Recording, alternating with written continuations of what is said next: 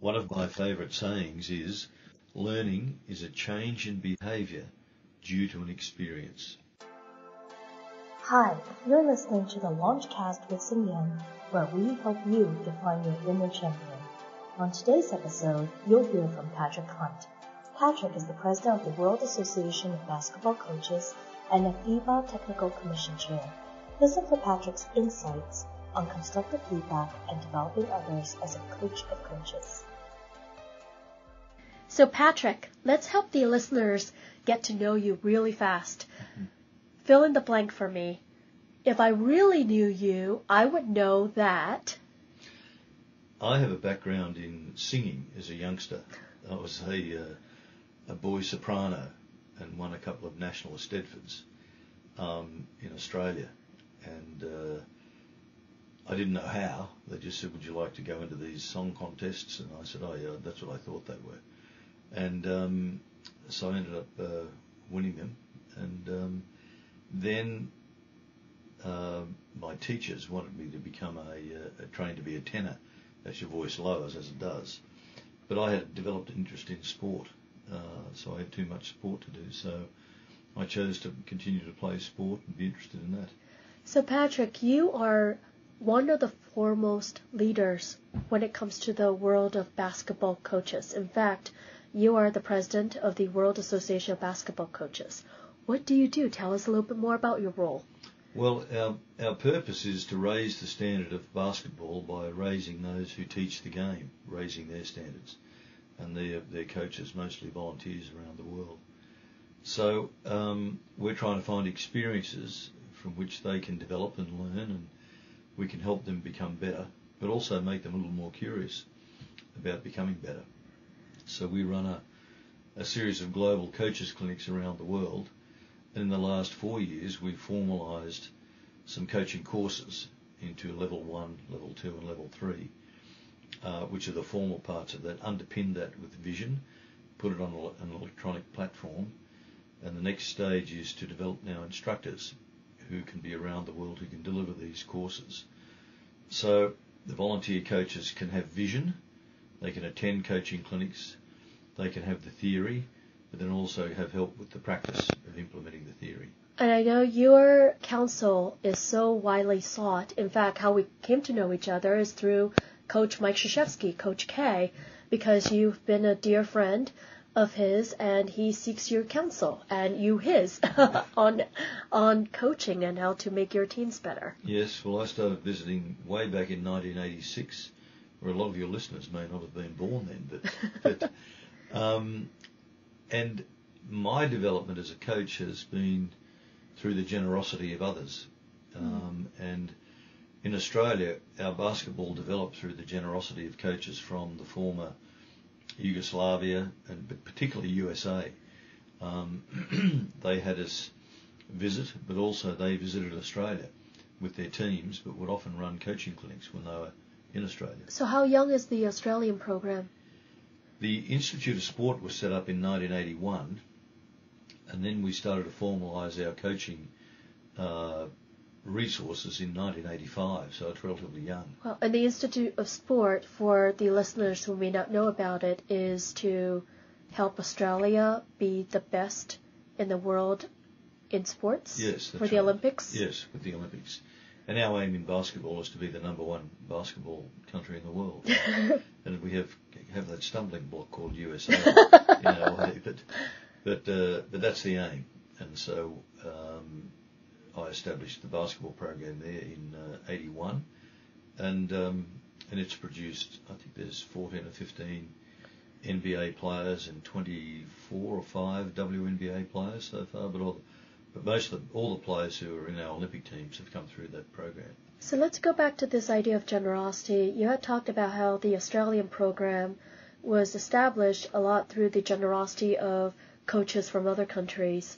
Let's talk about your individual experiences and how you came to be a coach and the generosity aspect of that. Well, we all play sport, of course. Excuse me.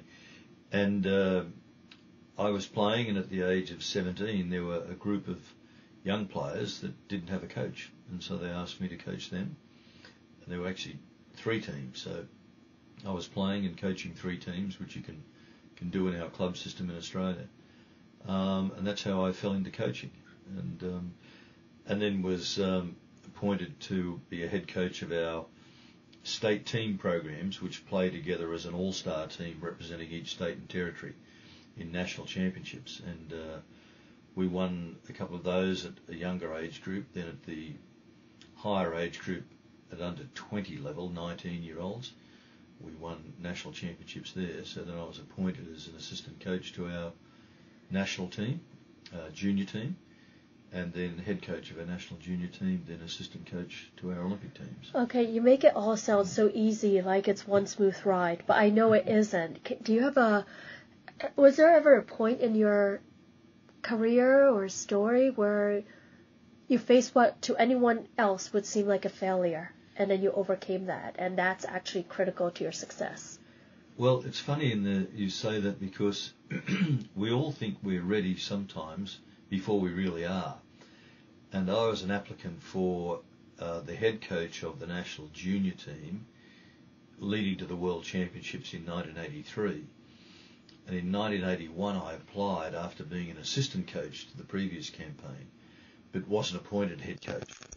And I thought, oh, this means that's it for me. I'm done. I'm done.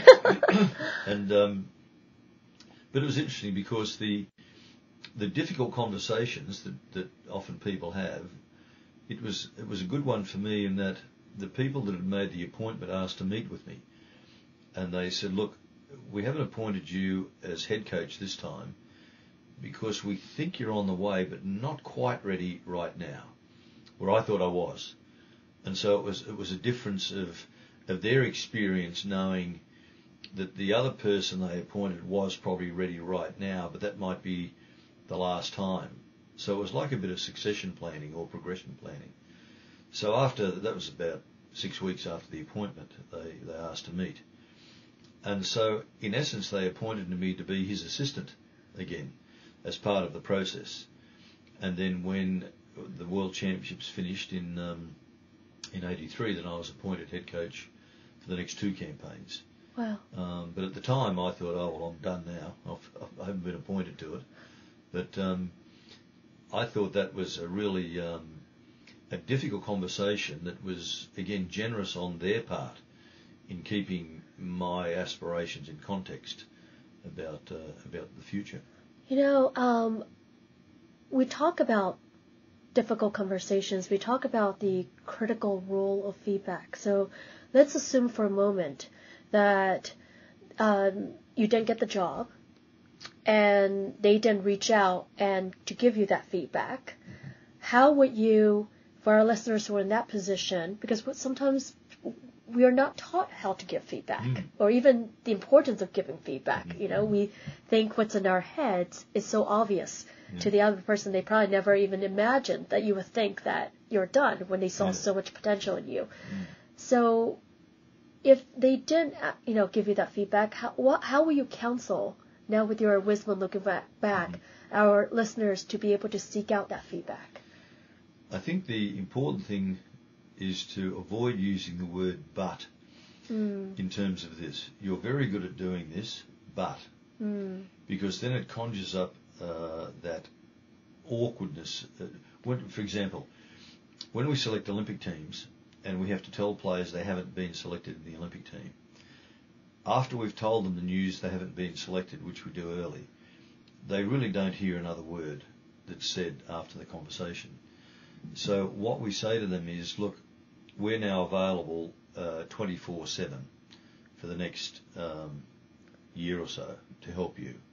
But for the next 48 hours, we're available, and let's talk again tomorrow and come back, and then we can talk through about, because with Olympic selections, it can affect contracts, it can affect families, a whole range of things. It's a very difficult time. And the emotions are running high, because that's what they're preparing for so many years. Exactly. For 4 years, this has been their dream. So it's a very difficult one. In terms of how do we give feedback, I use a little thing called the process of optimism first. So what have you done really well? And how could we do that better? And so how could we do that better handles the improvement and growth areas that we call, rather than the old terms were positives, negatives, or you're good at this, but you need to be better at that. There's the word but you need to be better at that. Yes. So when you're giving people feedback, you have to be absolutely honest with them. There's nothing worse than shallow feedback that's given in a way that doesn't let people know where they stand, but also creates false hope, because that can be very damaging to people. So focusing on what people do really well and what could be even better is a good way of getting both those things out. Saying, here are some growth areas that we think you'd be even better at doing than what you're doing now. And that way it's really good. And the other thing that I do is say, how have I provided you with the opportunity to become better this year? And what have we agreed upon to do that? And then how did we go with that? How did we operate together so that you could become better at doing your particular job? And then by exploring that journey, we might find some areas where I wasn't able to provide them with opportunities, or they didn't recognise them or weren't able to take them up. Now, there comes a point, of course, if somebody is not very good and hasn't done well, then that conversation can, through a bit of deductive reasoning, draw out those areas. And then what leads to that discussion is, well, how then again can we make you better? How can we equip you better to handle this task? And that might be too much for them. It might be, they might say, oh, look, I don't know whether I can do that. Well, then we might say, okay, well, let's see in 6 months how we're progressing, and then a decision might be made not to continue with them, or they might decide not to continue themselves. That's the difficult part. But the more positive part is you're giving them a chance to grow and to become better. And I think that's something that champions know how to do, because every champion works in the context of a team, right? Even if it's an individual sport, there's still a team there. Yes. And it's a support team, a support cast, or even like a team of a community around them. And being able to enter into this dynamic of how to give effective feedback by focusing on strengths, and then how they can enhance those strengths, and opening up the communications, as well as to how to receive the feedback in such a way that it's communications. I think it's so important. And I think the important thing is clarity is an absolute jewel in all this. So at the end of those conversations, we'd have a bit of a reflective discussion, and I would say, so what's your sense of this now? And let them give you their sense of their understanding, of the way forward, the next steps. And I would say, well, from our discussion, I think here's where we go next. So it's quite clear on what expectations are on both sides. And also have little, what I call check-in points. How do we check in to see how we're both progressing in this? Because often the annual performance appraisal can only happen once a year. Well, if you're coaching a team, you can't just at the end of the year say we won, we lost. On the way through, you have check-in points to see how people are travelling, how they're going, how's the journey going. So at the end of those feedback conversations, it's important for both parties to be clear. Secondly, have the check-in points about how you're evaluating, and then leave on that sense of, well, we're in this together. So even if people are not often taught how to give feedback, effective feedback, the type of effective feedback that you're talking about that's focused on behaviors and that's inspiring rather than demoralizing. For the feedback receiver, so much of this is also, they have a sense of agency in this, is also what I'm hearing. So even if the other person doesn't offer a check-in point, they can actually say, hey, can we have a check-in point Yes. for this? Or what can I be doing better? How can I, and actually ask the other person for help as well. So yeah, it's good. It's good both ways. it's good both ways. Because I think a lot of the listeners are more in a position, they have to give feedback, as they progress up the line of their careers, but also as they progress up in their careers, they also have to learn how to ask for feedback. Yes. In a way that's effective. Genuine feedback. Yes. And doing this creates a sense of trust where people will be more prepared to tell you exactly what they think if it's in a positive interest, in their own interests. And when I've been involved in these processes, I learned lots through this process myself, because I'm thinking, here's a perspective I hadn't heard before. Because then in asking the reciprocal question about, well, have I been able to provide you with opportunities? Well, how have you been able to take up those opportunities? And how did you see that? So then it's, again, that's another little check-in point for me. Was I really clear? Did we provide support? And what happened along the way? What was a critical moment along the way, if it hadn't gone well, that I failed to recognise, where we could have acted earlier to give this person a better opportunity? And what I love about what you just shared is it demonstrates you continually have this curiosity, this learning mindset. You came in not only to say, well, here's what I'm sharing and the wisdom, but also with this open mind to what can you also be learning? What can you, as the feedback giver, also be doing to improve yourself? And so how do champions, the ones that, you've coached champions, you are a champion, as they continuously launch in their careers, what is that role of curiosity and learning? How critical is that? Well, I think it's essential. It's ongoing. It never stops. And it's a cliche, you never stop learning, but you can actually live that. I enjoy watching people interact together. And nowadays, I'm often asked to go and attend. I worked with our Olympic sports in Australia for the past 10 years with Olympic coaches. And so inevitably they'd ask me to come and watch practice and training. So I'd go about 45 minutes to an hour and just look at the environment before practice began and see the interactions between the athletes, the coaches and athletes, the support staff, and what was the feel amongst the group, the dynamic of effective engagement between. So and this is the coaches of across all different sports, not just basketball. Yes. Is that correct? Yes, that's right. So you're coaching the coaches. Yes. Wow. Or finding a way to help them become a bit better.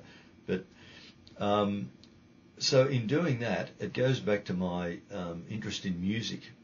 I have a fascination about symphony orchestras, about how all the moving parts in a symphony orchestra can come together and produce such a fantastic sound. And the conductor arranges all that and how they do that. And so I also wanted to see within the moving parts of sports, how does that happen? How does that work? What does that look like? Excuse me. So that was an interest for me. So in watching how those moving parts come together, then I can engage more meaningfully in saying, well, did you notice this happened before practice and before training, and was that planned, or did it just happen, or because then for people to engage is fantastic. But what are the methods? What are the different methods of doing that? What are the different ways people engage? So that curiosity for me continues. I'm a fantastic people watcher in airports or wherever, just to see how they mix and move around.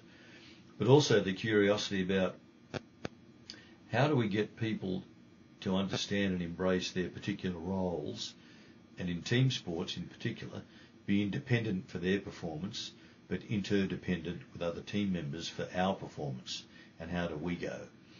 And so I'm always curious to find out how that works, and how the genuine relationships form, and people are able to have very meaningful discussions upon which they can grow and learn and find solutions to perceived problems.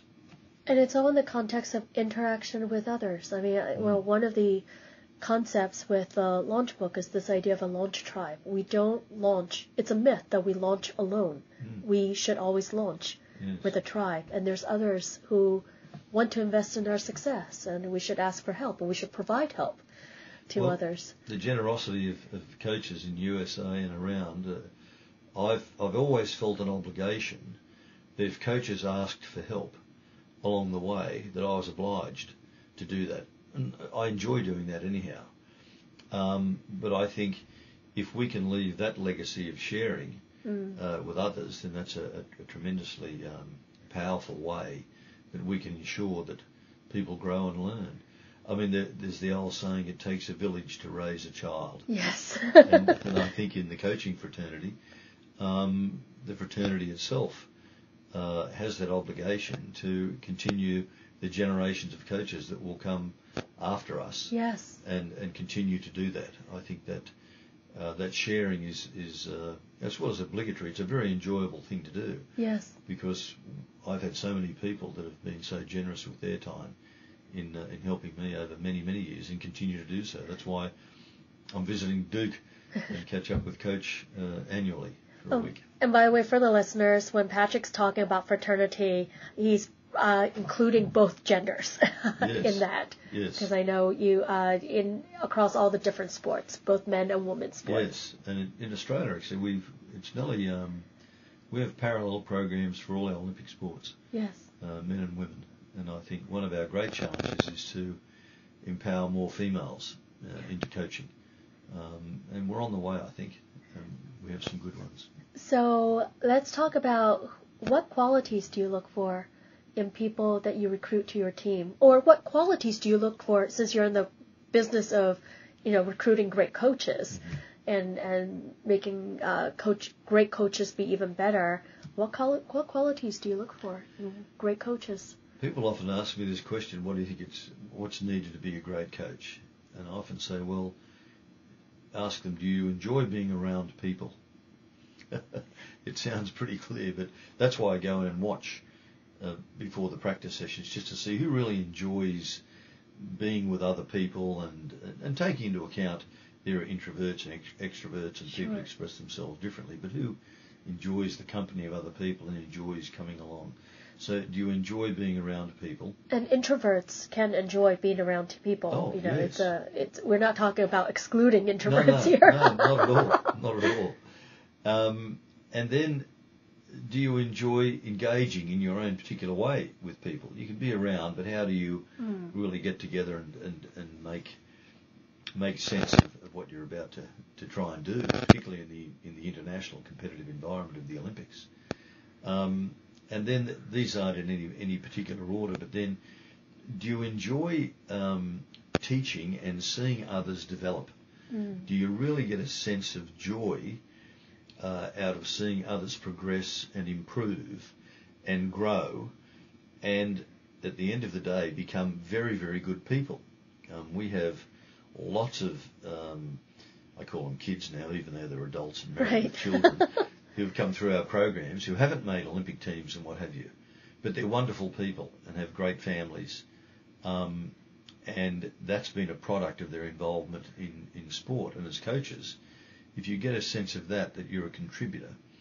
General Marty Dempsey has a great saying: you need to be more of a producer, not just a consumer. Yes. And so there's that sense when we're recruiting. And then the other thing is, do you enjoy trying to guide people who may seem to be different and head them in a common direction? So really leveraging their differences, and bringing it into unity. Yeah, and I think that's and enjoy that challenge, and see it as a challenge rather than a problem, and then see the outcomes as combined solutions. So that's a pretty good trait that we look for in coaches. I could almost substitute the word leader for coach, and all those things would still hold true. Yes, because a coach is a leader of teams. Yes. When you'll either be a coach of a team when you're an assistant coach. When you're the head coach, you'll be leading your assistant coaches, your sports science, your sports medicine staff, your media staff, what have you. So you're leading a team of teams, as it were. Then when you become a national coach, you're a national system leader. And then if you are involved internationally, as I am, you're a global systems leader. And so those attributes are common to all those areas. It's amazing because I think one of the things that can help so many of us launch more ably in our careers and continue to rise up the career ladder is taking on this mantle of being a coach, a coach and mentor for others, and continuing that spirit of generosity and taking joy in producing and developing others along the way. It's a wonderful thing, and the term coach is that in its broader sense, where you really are guiding people, assisting people to become better, and in turn who will develop and assist others. Yes. And that way they'll make fantastic contributions to society. Yes. In whatever way their vocation calls them. So what advice would you give your 20-year-old self, Patrick? Be curious, be patient, and find out the reason behind why people do things rather than what they do. Find out how they do it, because that's the stimulus that creates continuous curiosity. It's how people do things rather than what they've done. Thank you so much for being on our show.